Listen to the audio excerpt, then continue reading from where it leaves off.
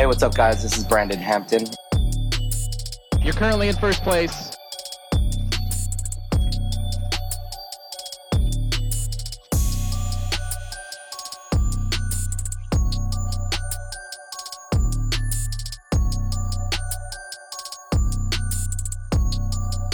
Alrighty, Mr. Brandon Hampton, thank you so much for being on the show, brother. I appreciate your time. Absolutely. Thank you All for right, having me. sweet. So let's go ahead and get this started. So everybody knows you. Most of the people know you as the king of social media, or at least when we were talking off camera. Yeah. Little birdie told me that you've had a pretty interesting past and currently work with social media influencers. So let's start with how you begun down this path and what it took you to get to where you are today. Yeah. So in social media, I started about 11 years ago. Mm-hmm. So there was no such thing as a social media influencer.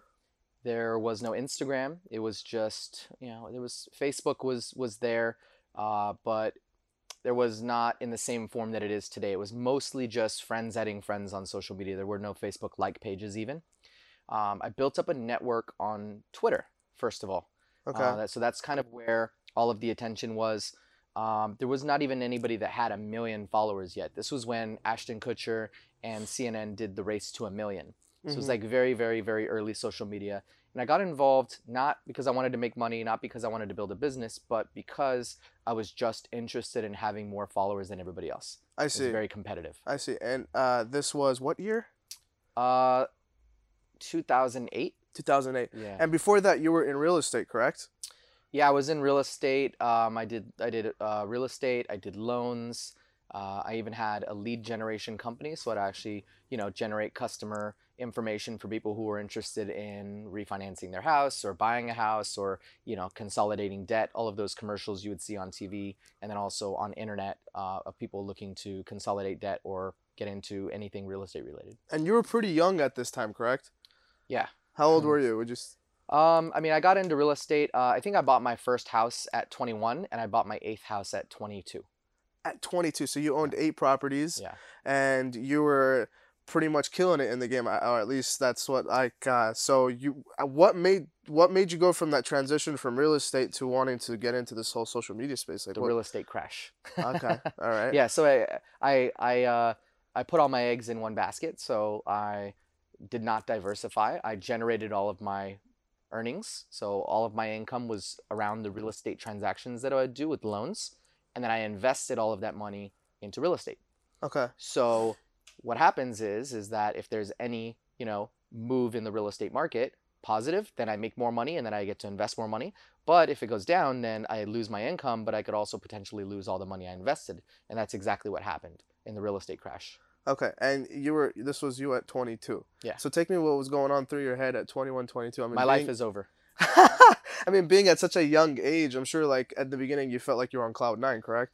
Yeah, well, I mean, I put a lot of time, effort, and energy into, everything from the money I earned. I was working, very long hours because I was good at all of the things that I was doing. I was doing really good with sales. I was doing really good with networking.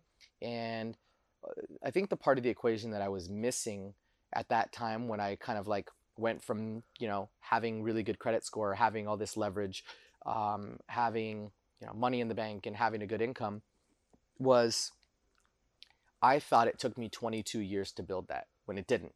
Because you can't buy a house when you're 17. Okay. You can't get credit when you're 17. You can't earn a significant income when you're still in high school. So all of the work that I put in was actually done between 18 and 22. You started when you were 18?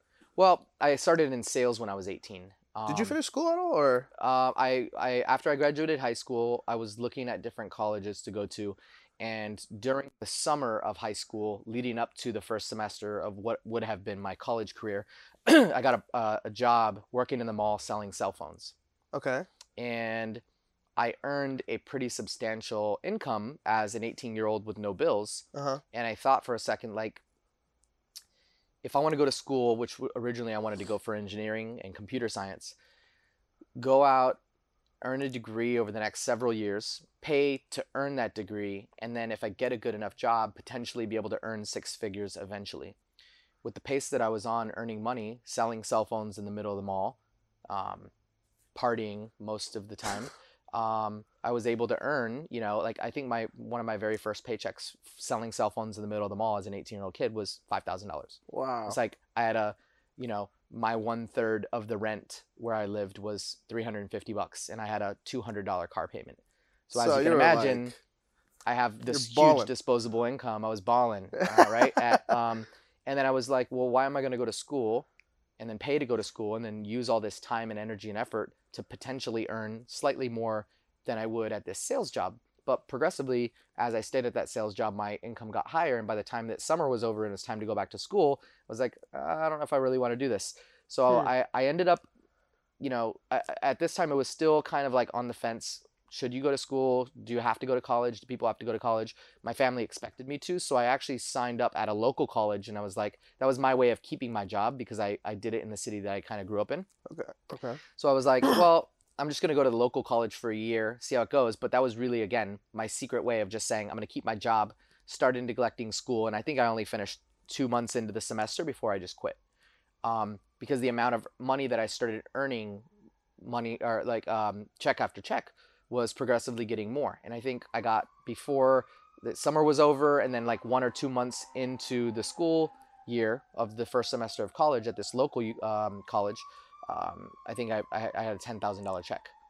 So 10K it's really hard to say go to school when you're making that much money at that because age. because as an engineer, unless you're very, very, very far along in your career and you're really good at what you That's like a do, senior level. that's a senior level. Yeah. So I was like, wait a minute, maybe I can sell something that's a higher ticket. Maybe I can sell something that's bigger. And what I realized was that I didn't understand cell phones so good that I was just like badass at selling cell phones. I just understood people. And I liked dealing with people and I liked interacting with people, and it became a game to me. And it's like, how can I take my ability to associate and network and build relationships and rapport with these people and use that to earn a higher income? And the better that I got at that part, the more money I made. Interesting. Interesting.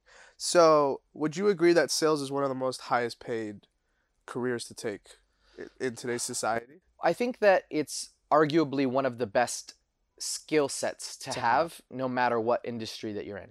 So Because for everyone that's watching right now, what advice would you give them to master sales? Like, let's say a young entrepreneur wants to test something out, doesn't really want to finish college, but is scared to take that, yeah, eject button and drop out. But he also doesn't seem like he can sell like you. I mean, you kind of had like an exit. yep. Versus some people don't really have that exit. So what's like a couple tips you would give for everyone that's watching on how to master sales?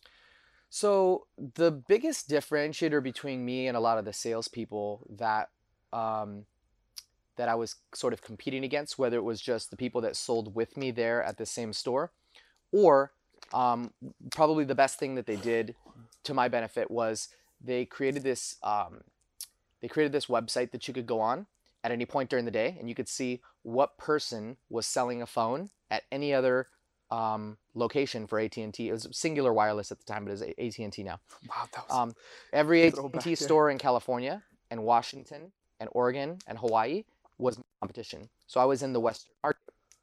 So they put up this site, and then I could see, well, oh, you have 8 sales today. Well, guess what I would do? I would go out and get 10 today. So I was driving it off of competitiveness. But Okay. what I also noticed is that the rest of the people selling had these tricks that they would do, and a lot of them were dirty tricks. It's like used car salesmen, like very corny and very cheesy.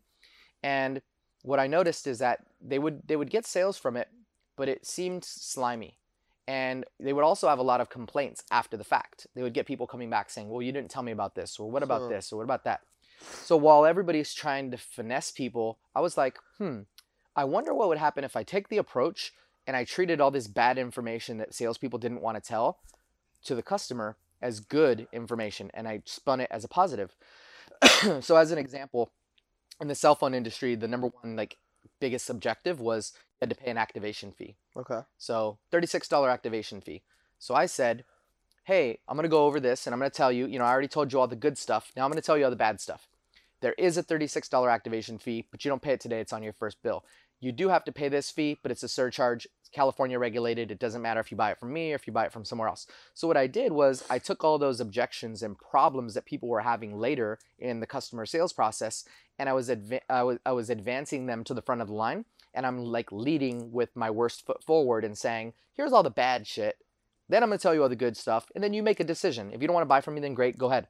Other people Okay. were like very scared to tell people all of the bad news because it thought it would cost them the sale. So So what I did was did I you led with really? the bad information. So you genuinely didn't care about losing the sale? Like, was that like the intention you walked in? It's like, hey, if I lose, it's all good, or were you like set, like, no, this is gonna happen, whether like, whatever? I knew it was going to happen, and I was better than all of the other salespeople, but I was also leading with honesty, and I think that it was unique because like when you go to a car dealership, the first thing they try to do is get you to say yeah, and then they're like, okay, after you agree, I'm going to tell you all the bad stuff. I'm going to tell you about the financing charge, and oh yeah, by the way, it's a high interest rate or whatever. I would just lead with the bad information and say, here's the facts, like them or, you love this or you hate it. It doesn't matter because if you go buy from this person or that It's the store or same this thing. store, it's the same thing. But the only difference between me and other people is I'm going to tell you about it first, and I'm going to own it. And then you can make an educated decision because you're a smart person. So interestingly enough, a question that comes to mind is, how do you take a product that no one knows about and convince someone that this is the greatest thing that they actually need it? So in your case, you had a baseline, you have a platform, you were selling phones, people use phones. Yeah. But Well, most by the way, when I was selling them, okay, so right now, if you go into a mall and you pass by one of these kiosks in the middle, yeah, they say, what kind of phone do you have? And then they try to push you to the phone that they have. sure. When I was selling phones, nobody had one. I didn't say, what phone do you have? I said, do you have a cell phone? Ah, okay. So this was, 2001, 2002. Okay, so this is kind of like a new product. All So it's right. a new product, and people Okay. were like, oh, I have a home phone. So I was getting people to cancel their home phone And switch to because cell phones. this one does that and more, and it's not grounded to one specific place. I see. I guess you answered the question. But the way that you sell, it doesn't matter if it's phone or it doesn't matter if it's anything. So your gadget, your gizmo, your product that you came up with, or whether it's just your brand of something that already exists but yours is better in some capacity, you have to solve a problem or you have to hit a pain point. So maybe somebody else sells the same thing that you do, but theirs is $100 more. You sell on price. Maybe yours is the one that's $100 more and you're selling on value. You have to take what makes your product different and you have to sell that, whether it's a good thing or whether it's a bad thing. Some brands do it. It's like you can go to you can go to Lowe's and you can get a brick for 50 cents, or you can go to Supreme and you can get a $400 brick because they do this cool branding thing, right? That's the Or funniest you can thing. go Yeah. to McDonald's and get $1 cup of coffee, or you can go to Starbucks and get the same shit for $4. Like Yeah. it's really just branding and positioning. And if your problem that you have is solved with your product, if somebody else's problem is solved that they have with your product, then you're going to be able to sell it. I see. And again, it could be price sensitivity, it could be function, it could be, it could be compact and something else is bulky. It can be big when something else is small. It just has to differentiate itself in some capacity, and then it has to be different than something else that a competitor has. I see. I see. Alrighty. So you go from selling phones Mm-hmm. to jumping into real estate Yes. to completely losing everything? Yep. Okay. And you're at the age of 22 at this point. Yep. So somebody who's gone through like 18, 19, 20, 21, 22, straight 5 years of just making money to all of a sudden losing it all. What was your thought process and how did you get out of that little like hole that happened? Yeah, so I went into, it was a pretty like dark stage for me because I thought my life was over. I went into like a very anxious and depressed state for a few years. So I left my house to go get fast food, to go to the grocery store to get like, other junk. I was drinking a 30 pack of soda like every 2 or 3 days. Oh, jeez. I would play video games all day. I would watch, cops reruns, and I just stayed at home. It was a very defunct lifestyle that I was living in. This went on for a few years. I was doing whatever I could to get by in terms of like earning money. I would take, little, I don't want to call them side jobs, but they were all like computer related because that's what I knew. I was playing poker for a while and I would earn money playing poker. I just kind of did what I could. And the way that I really snapped out of it was, it just kind of hit me like, I don't want to be like this forever. I was capable of building from zero to that. I'm capable of doing this again. I can't change what already happened. What am I going to do? Am I going to just give up, or can I go out and build it? So I slowly started to change, and this is the most important part. I just started to change a little bit of my habits. It's like if I drink 7 nights a week and I party all the time, but I don't actually do anything tangible with my life in terms of getting my life back on track with work or with what I'm building for myself, then nothing's going to change. So if I keep doing what I'm doing, this will be my result. But if I start to change my habits, then I can slowly change how my life is going. So I started getting up at, instead of noon, I started getting up at 6 a.m. And I would just go for a walk, and I would not take my phone with me, and I would just think about ideas and like come up with things that I could do to make my day better. Started to eat healthier. I started to cook my own food instead of going to a fast food restaurant. I started to do exercise again. And I started to cut back the amount of soda that I drank and replace it with water. I would go out and then not have drinks or not have as many drinks as I would before. So I slowly started to make these changes, and those all collectively added up into me feeling better, looking better, and then living a better lifestyle. So then now when I come up with these business ideas, I'm not like hungover and like worry about it the next day, or I'm not like in bed at 5 p.m. still. I can actually go out and make things happen. And that's slowly how it started to kind of piece together. Kind of just progressed into it. Okay, Yeah. I see. I like how you said how you first focused on emotions, your physical look, how you felt. Because a lot of people don't realize that how you feel is how you act, and how Of course. action pretty much does everything in life. So, with that being said, so let's start now with the time. So now you got out of this hole. What was the first business idea that you came up with, and how did you so you decided to get into social media? Yeah. From then on. Well, after the real estate stuff, I got into real estate leads after the real estate market hit, because Okay. there was a couple of different categories that were still hitting hard. So people were doing what's called a loan modification, which is your real estate crashed, but you can go out and work with the bank to save it. So I started generating leads for those. I didn't actually provide the service. I just went out and ran media, so TV and internet leads is what I generated, and I sold those to people who were doing that type of stuff in real estate. And I kind of started using Twitter for fun, but then I would have 1,000 followers, and my sales, competitiveness kicked in, and I'm like, wait a minute, like you got 2,000 followers and I got 1,000, like what are you doing that I'm not? And I would go and I would study people's pages like obsessively. And again, nothing to do with business. I didn't even know that there was potential to earn money on this because nobody was doing it yet. So I built up myself to about 10,000 followers just working with other people who were creating content. So I was writing jokes, and I was doing like funny pop culture stuff. Tell me more about that, because I know I read about how you had like the Dave Chappelle username or something on Twitter. Yep. So how did you come up with that idea, and why? Why'd you do it? So that's an important piece of this like long puzzle. Okay. So what I did first is I had like this alter ego where I would post like really, really offensive jokes. And that was me. I was writing those, and I would talk about everything that nobody else wanted to talk about. So I'd take a piece of news and I would write something really offensive about it, but it would go viral. Now, I built up myself from 10,000 followers to like 100,000 followers. Then one of my buddies hit me up and he's like, hey, I don't really know what Twitter is or how to use it, but I don't know if this is of any use to you, but I have the username Dave Chappelle. Dave didn't have any social, no Twitter, no nothing. So I was like, sure, I'll take it. And what I started doing is I would just copy and paste all my old good jokes, and I would say my good jokes. So I would like rank them, how many favorites it got or how many retweets it got. And I would take all my viral content that I originally wrote, but I would post it on Dave Chappelle now. Well, I had in my bio official Dave Chappelle Twitter. And then the name was not Dave Chappelle 123, Dave_Chappelle. It was really just Dave at Dave Chappelle. Chappelle. So people thought it was Dave Chappelle. And even there wasn't even a lot of people, like half the celebrities weren't even verified back then because it was so early and they didn't even know how to get verified if they wanted to. So I start reposting my old content, but what I notice is like for Brandon, this random person on the internet that nobody's ever met that was funny, but like nobody knew him, I would get 1,000 reposts on some stuff. And that was a lot. Like some celebrities weren't even getting 200 or 300 retweets, and I was getting 1,000. Wow. Okay. But then what I would do is I would repost that same joke 2 months later on Dave Chappelle, 10,000 retweets. Just because you had the username. Because I had the user. So think about it like this. He has the voice, he has the delivery, he has the timing to make anything funnier. He has the same thing that every other successful comedian has. He has all of those elements. Mm-hmm. On Twitter, you don't have to have any of those elements.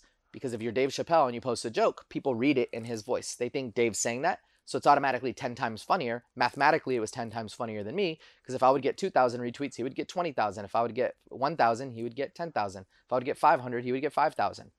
So mathematically, so what happened is it took me about a year to get 100,000 followers on my personal page. Mm-hmm. It took me 3 months to get Dave's page to 400,000 followers. Whoa. And at this time, every topic, Dave Chappelle trending. Dave Chappelle is trending. Tsunami in Japan. Dave Chappelle was #1 trending. Justin Bieber #2. And this is Justin Bieber's prime. And this is you. This is me. That's so funny. So, That's hilarious. But what I started doing to get more attention, You're like and catfishing 500,000 people. I mean, at the peak, Basically. it had about 800,000, and it was like one of the biggest pages on Twitter. That's insane. And what I did was I started doing beef with other celebrities and with other comedians and with other news outlets, and I was just tweeting like the craziest shit that I could because I knew that it would get attention. So I was like tweeting at Chris Brown, and I was like starting fights with like Cat Williams on Twitter, and everybody was covering it, Media Takeout and World Star Hip Hop and like all these different sites back in the day, and I was getting all this PR so more people would just go follow the account. Like Dave Chappelle's, going crazy on TMZ and stuff. It was pretty wild. Were you not worried about legal trouble? I mean, it was a parody account, but I didn't say that it was a parody account. I just put official Dave Chappelle on Instagram. You just said it. So what was your goal behind this? I didn't have one. There was no goal. It was just I had the name, and I thought it was funny that people thought it was him. And what it really did was edified that I thought all the stuff that I would come up was creative and funny, and it edified that it was creative and funny because if people thought it was funny coming from him, they're not going to just say, well, it's Dave Chappelle, I'm going to say it's funny even if it's not. It just got me the edification that I wanted to the scale that I wanted because people thought that it was Dave. So it just really edified what I thought I knew in my mind, which was like, I'm coming up with some pretty cool, funny stuff. And I'm like really good and witty when it comes to creating these things.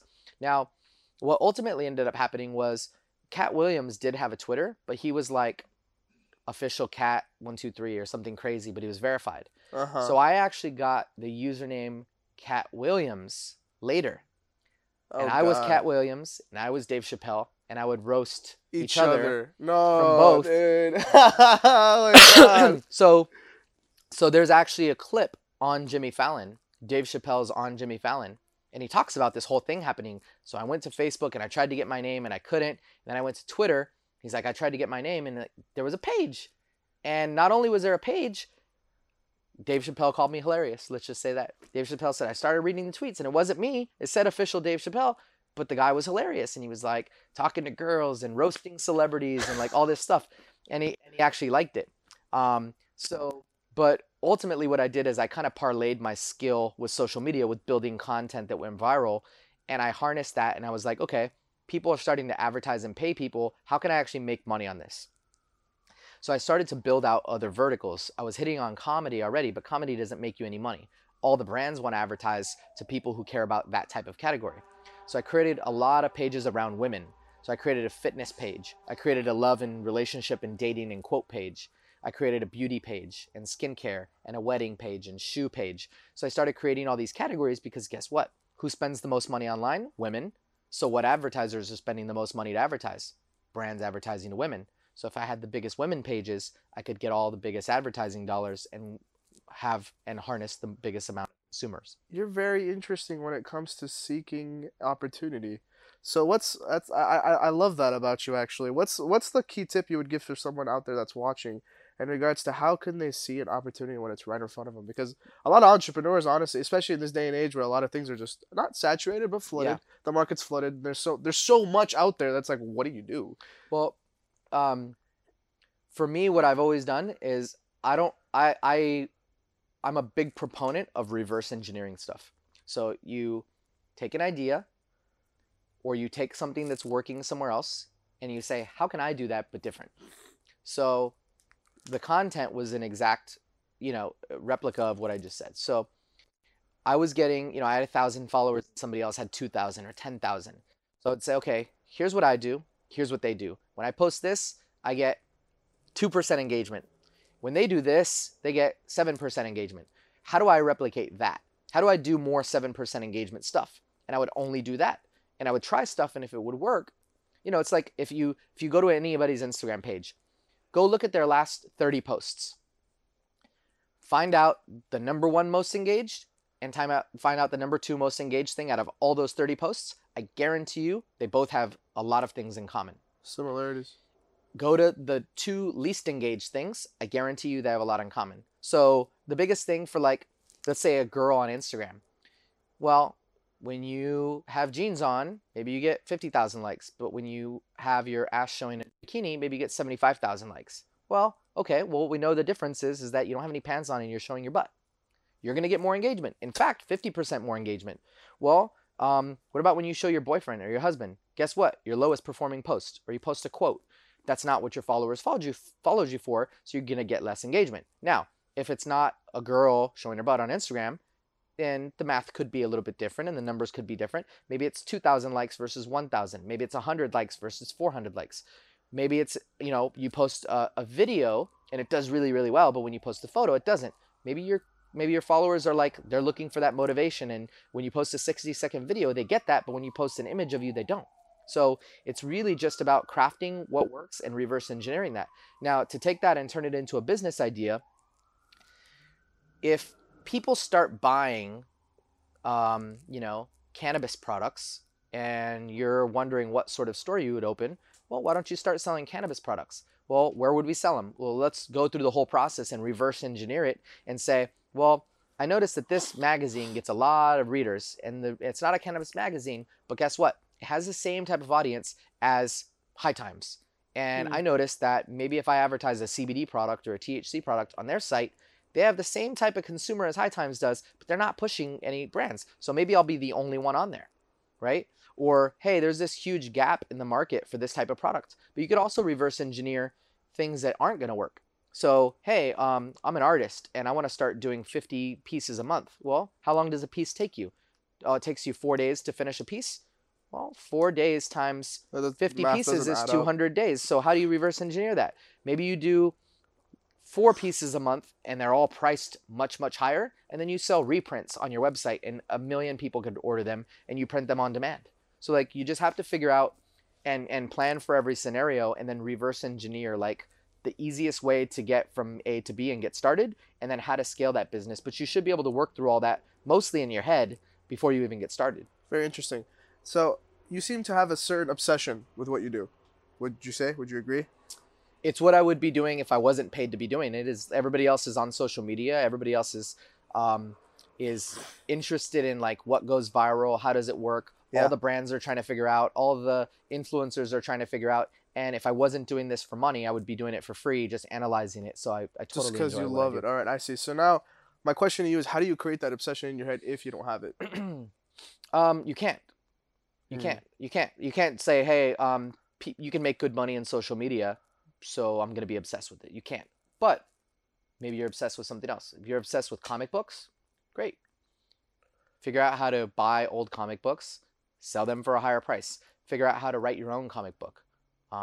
Figure out and do research around people who make movies about comic books. Go license the rights to a comic book and say, hey, I noticed that you have, I don't know, Archie. Hey, you guys haven't made merchandise in 10 years. I would love to bring Archie back and try to get it trending. It's really just digging into what you want. Now, here's the problem is that for the past 10 years or so, the more followers you had, the more popular you were, and the more desired you were by other influencers and by brands. It's changing. Micro influencers is really where it's at. Micro? 6 months from now, 12 months from now, 18 months from now, it's going to get progressively worse in that direction. And I say worse because if you have a lot of followers, you'll run into a problem is that brands aren't going to want to work with you as much as they would somebody who has a very specific specialty for a very specific topic, and that's it. A niche market. So let's say Ford. Right now, or like, who is it? Matthew McConaughey is with like Bradley Cooper, or whoever's with like Lincoln. Mm-hmm. He's in the Lincoln commercial. Well, guess what? A few years from now, that's not going to be relevant. What's going to happen is they're going to go to the person who fixes cars on YouTube, who has 18,000 subscribers and has a bunch of like badass car people following them. They're going to do the deal with him. Michael Jordan is not doing Hanes next time. It's going to be the guy on YouTube who has 54,000 followers that talks about men's basics, underwears and t-shirts and how to dress and accessories. That's the person they're going to go after next. Why is that happening? Because the level of engagement with somebody like that is much, much higher. The loyalty is much higher. The attention is much higher. And their specific knowledge as it relates to that topic is a lot better. So if you're like, let's assume like you're in the gaming space. Okay. Do you want Drake to be your spokesperson? traditionally the answer would be, yeah, Drake's huge. He has a lot of fans. Well, guess what? 90% of people that follow Drake might not like video games. Maybe 10% do. Or would you rather have somebody who's half his size in terms of following, but only has gamers following them? Or even better, somebody that has 100,000 followers, way less than Drake, but is the most iconic person in the entire gaming space. Huh. That's the person that they want, is they want the authenticity of somebody who is like dedicated, passionate, and actually cares about that space and knows everything about it inside out. And whether they have 2,000 followers or 10,000 or 10 million, they want the authentic people who are dedicated to that space and drive all of their attention and passion around that. I see. I see. Interesting. So a quick question pops into mind. When you first started this journey in social media and you started to turn it into a business and monetize it, how did you put yourself in a position to be able to network with other influencers and grow your field to now where you are today? We were just talking about it recently. Whoever's watching right now, is they actually use the studio here for influencers to stop by, and it's like a little WeWork space, and I thought that was really cool. And the fact that people trust you right now to that degree, where it's like, yeah, let's just go kick it with, let's just go see what's up. Let's go Yeah. work there. How did you begin that when you were just small, or not? I wouldn't say a nobody, but like you were just starting out in the game. So for everyone that's starting out Yeah. in the social media space, how do they put themselves in a position where they're of value for the bigger influencers? Yeah, I mean, when you talk about creating value, it's like very, I think it's a very overdone kind of phrase. It's like, oh yeah, just create value, don't ask for anything in return. And it's like, I'm a graphic designer, and then you just shoot somebody an email and be like, hey, I designed these graphics for you, I didn't ask for anything in return, will you mentor me now? Or like, it's like, I think that's been abused by a lot of people who create a lot of content, is like add value, add value, add value. It takes more than that. Like um, you have to have a specific knowledge and a specific expertise. So like, let's say you're really, really good at editing video. Well, you go out and you offer your video editing services, or you offer to intern for somebody, or maybe you even edit some of their video clips. That's great. But like, what happens after that? I think the problem is that so many people are reaching out to the big influencers and the big celebrities that nobody's going after the micro influencers or the mid-range influencers and saying, hey, you're making a name for yourself and I recognize that. Why don't you help me and I'll help you, and let's help each other and create, something more for our brands. You So it's build like, a vision together. it's really about like, that's what it is. But you think about somebody has 10 million followers, they get 50 companies a day hit them up for merch, 100 companies a day want to advertise. If it's a girl, you're getting 1,000 DMs a day of guys who want pictures of their feet for PayPal money. Like, it's literally the craziest thing in the world. And then if you're talking about the entrepreneur space, it's like, okay, Mark Cuban and Damon John. Guess what? It's one of the highest rated shows on ABC. So your cold email to Mark Cuban is going to go in the rest of the buckets with somebody else saying, hey, if you just please teach me, or like look at my deck, or like check out my startup idea, or hey, would you fund me or loan me money? Your email is very generic, and it's going to get into the same box as those other ones. Like, you have to really do something to differentiate yourself, and that's for people to figure out. That's based on, what is your skill set? What are you after? What are you trying to accomplish? For me, what I did was I just helped people, and I didn't ask for anything in return. And some of those people I helped 9 years ago, 10 years ago, still haven't asked for anything in return, because we're just constantly helping people, helping people, helping people. And whether they send us a referral, or whether they give us a client, or even just in a general conversation saying, hey, have you heard of this Brandon guy? I'd be like, yeah, he's been helping me for the past 5 years, and he's awesome. He knows a lot about social, or he works with a lot of brands. Whatever it is, there doesn't have to be a rainbow at the end of every there doesn't have to be a pot of gold at the end of every rainbow. That doesn't have to always lead to something. And especially when you're going, people hit us up all the time. Like, we do deals with the Kardashians, and I'm like, who's your ideal influencer? And they're like, oh, I want to work with Kim. And I'm like, you just told me your budget's $10,000. Get out of the room. Yeah, like, it's literally it doesn't like, make sense. people think that that they have to go to the very, very, very top of every industry. So it's like, well, I'm a good graphic designer, I'm gonna go to Nike, or I'm gonna try to get a job at Saatchi and Saatchi. Like, you don't have to do that. And in fact, when you do that, you're setting yourself up to fail. Go to somebody who's on the same level as you and try to build something together.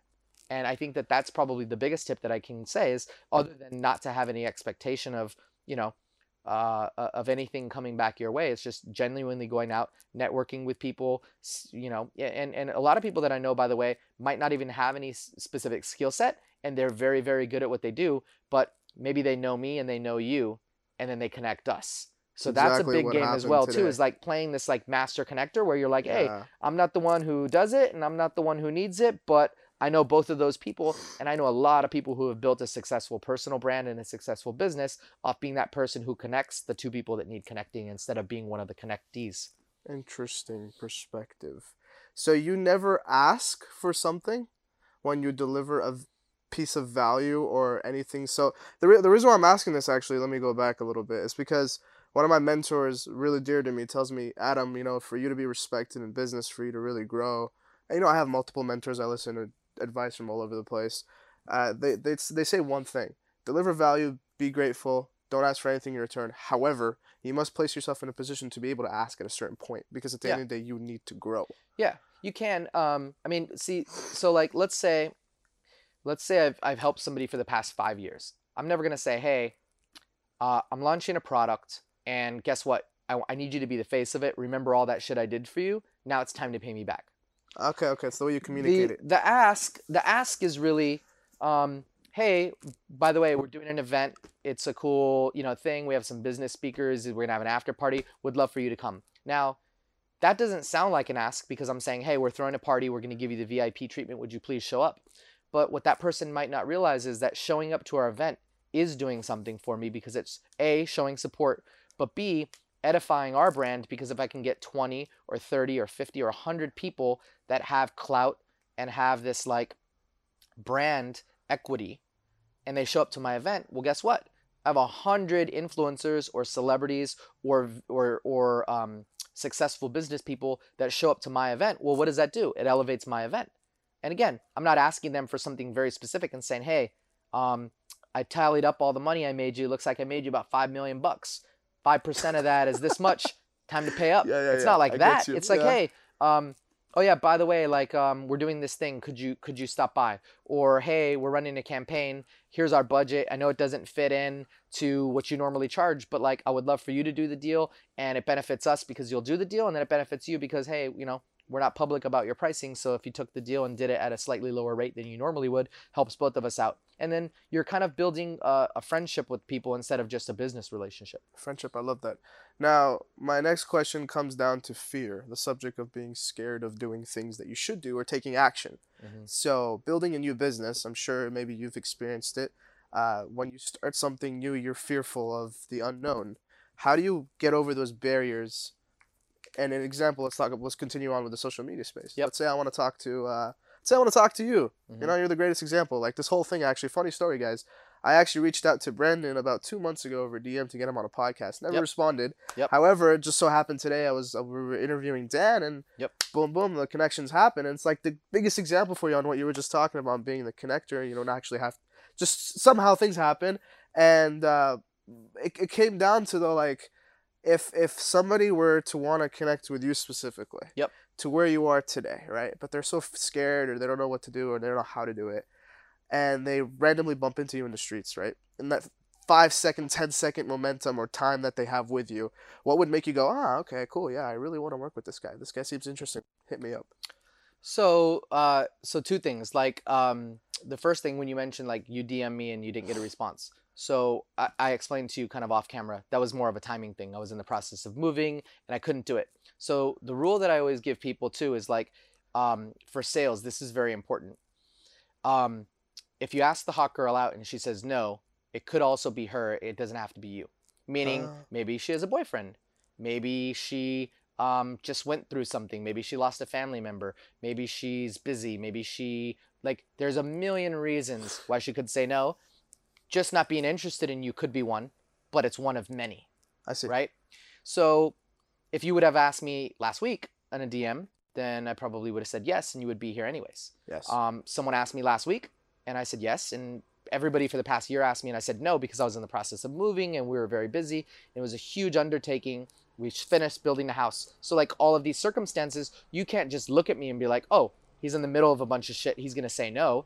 You just ask me and I say no, and I'm not going to give you my backstory or like not right now.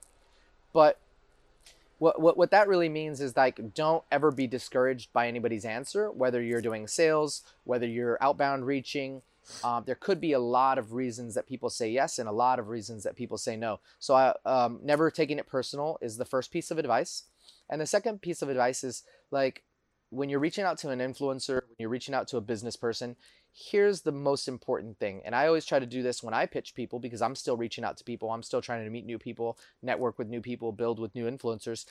Um, Telling the story of I'm doing this with or without you, but I would love to have you on board makes a massive difference. So Huh.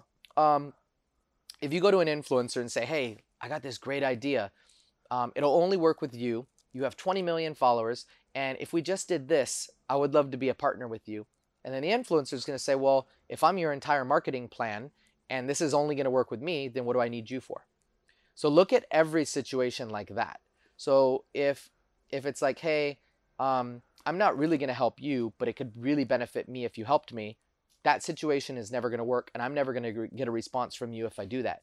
But if it's like, hey, I built this cool thing, I'm making 50 grand a month, and if with your expertise or your resources, we could probably do 250 grand a month, that will get my attention. Like, hey, I built this sick game and we're getting traction. I just need access to more downloads. I can do downloads. But if you say, hey, I have this game idea and I need 50 grand and like I want to be a 50% partner with you and I need you to do all the work, that's never going to get my attention. I Huh. might not only not finish reading it, but I'm definitely not responding because what I noticed in the problem or in the past is a problem. And keep this in mind when you message an influencer or a celebrity or a business person, you have to make your very first message to them attractive enough to get a response because once they respond to you, this could be a good thing for you, but a bad thing for them. Once they respond, now your DM is open to them. Once somebody like you can leave them unread or like in the second inbox unread and you can accept it or decline it. But once you hit accept, that person can DM you forever unless you block them. Whenever. Yeah. So the problem is that some people do something that's kind of attractive and then they prompt a response and then you respond or an influencer responds or a business person responds and then that person hits them up every 5 seconds and is like, what about this, what do you think of this, what do you think, oh, this is my son's birthday party, or like, hey, what are you doing this weekend, hope you have a good day. And it's like you already ruined that relationship by ruin the access that you have Take it by step by by step. kind of Would you say? overdoing Yeah. it. And yeah, and it's really, I think that's why a lot of messages go unresponded to because people have messaged me before asking for advice. I can just tell in the way that they craft their first message that if I respond, it'll be a disaster because that person probably won't stop messaging me if I give them some sort of encouragement. Huh. Very interesting. I like that insight, my man. I really do. So I want to take this interview to a very specific section that I don't think too many people talk about. Would you say you're a man of faith? Do you believe I uh, believe in a higher power. in Yeah. a higher power? Okay. And the reason why I'm getting into this, it's a little bit, I know it may be a little sensitive if you don't mind me getting into it. The reason why is because for me personally, I believe that everything that I do comes down to taking action, doing the job, but also believing in the higher power that the rest will be taken care of. Yep. So, how is your take on that? So I'm a big proponent of I don't think that anything, and I'm not trying to sound like corny or cliche when I say No, no, this. go ahead. It is that nothing is impossible, but you have to actually believe that it's possible, and then you have to kind of will it. You have to put it out into the universe and say, I believe that this can happen, and this is what I'm trying to achieve, and go out and take the steps necessary to do it. The problem is that if you notice, a lot of underachievers and a lot of people who just kind of coast by in life, the problem that they have is they have this disease. They have this disease where they identify as a victim for some capacity. It's like, well, I can't do that. I'm broke. Or I'm not smart enough to do that. I want to do that, but it's not like my style. They have all these excuses. And one quote that I heard one time really opened up my eyes to this, and me and my wife use it all the time. And if I ever make an excuse for something, or if she ever makes an excuse for something, and it doesn't matter, it could be going to the gym. Say Mm-hmm. like, hey, she tells me, hey, are you gonna go to the gym today? I'm like, I'm really busy, and I'm probably just gonna skip today. And the quote is, if you fight for your limitations, you get to keep them. And what that means is if you identify as too busy or too fat or too ugly or not smart enough or not intelligent enough or that you're broke or that you're anything, if you identify with that negative treatment towards yourself, negative opinion of yourself, the universe will allow you to keep that negative position in the universe. So if you say, I'm too broke, well, you just identified yourself and you limited yourself. You're never going to make any more money because you have this broke mindset and now you're stuck to it. And guess what? The universe will say, if you believe you can or you believe you can't, you're probably right. Huh. So why wouldn't you believe that you can make more money, or that you are capable of getting in shape, or that you are capable of closing that business deal, or are capable of, being the uglier relationship? Whatever it is, you have to believe that it's actually possible. But if you don't, the universe is going to let you win. So if you say, I'm too X or I'm not X enough, the universe will say, yeah, you know what? I guess you're right. But if you say the opposite is also true. Beautiful, beautiful. So now take that. Let's take that and talk about energy. So to me, I'm a very big man. I'm a very big man on energy. Just growing up in a family where it was a little towards the negative side, so I had to kind of pop myself out of it. Sure. So what's the advice you would give to all the entrepreneurs or the hustlers out there that want to do something with their life? However, they're stuck in this area where the energy just absolutely just sucks. Mm-hmm. Like genuinely, like sometimes people are just in a situation where nobody supports them, nobody treats them properly, everybody puts them down, everybody thinks that it's just they're not the greatest, and especially Mm-hmm. in this society, I feel like, especially with, like, school, right? They put you like gated classes versus the special ed classes. Like, it's going on around us 24/7, where we're putting people in areas where, yeah, you're better than this guy, you're better than that guy. How do you pop out of that, or how do you create your own energy from within and actually believe that you can do the what the world tells you is completely Yeah. impossible? So the first step is realizing that whatever you want to do, you can. Um, Other people usually, like, I put a quote on Twitter yesterday, and the quote is, um, if you notice, I forgot exactly what I said, but it was like, the haters are always screaming down, up at you, never down at you. Meaning, the people that are talking negatively towards you are usually the people on the bottom, and they're kind of hating at an upward fashion. But people who are more successful for you, like, when was the last time you saw Bill Gates roast somebody on Twitter? Yeah, it Or doesn't net happen. comments, Mark Zuckerberg commenting something negative on somebody's posts? They don't do it. Elon Musk is not out trying to, like, say, hey, Jeff Bezos, like, XYZ. Um, like, all these successful people have one thing in common, is that they take the hate, they don't issue it. So Huh. you have to say, like, people in my life, who are the people issuing the hate? Is it my single friend trying to give me shitty relationship advice? Is it my broke friend telling me that I'm broke and that I'm not worthy? Um, Really, where is that coming from, right? And I think it's like really taking your own opinion of yourself and making sure that it's a positive one and starting there, and then just going out and proving both to yourself and all of the people around you, whether they speak highly of you. Like, if somebody speaks highly of you, go out and prove them right. If they speak negative of you, go out and prove them wrong.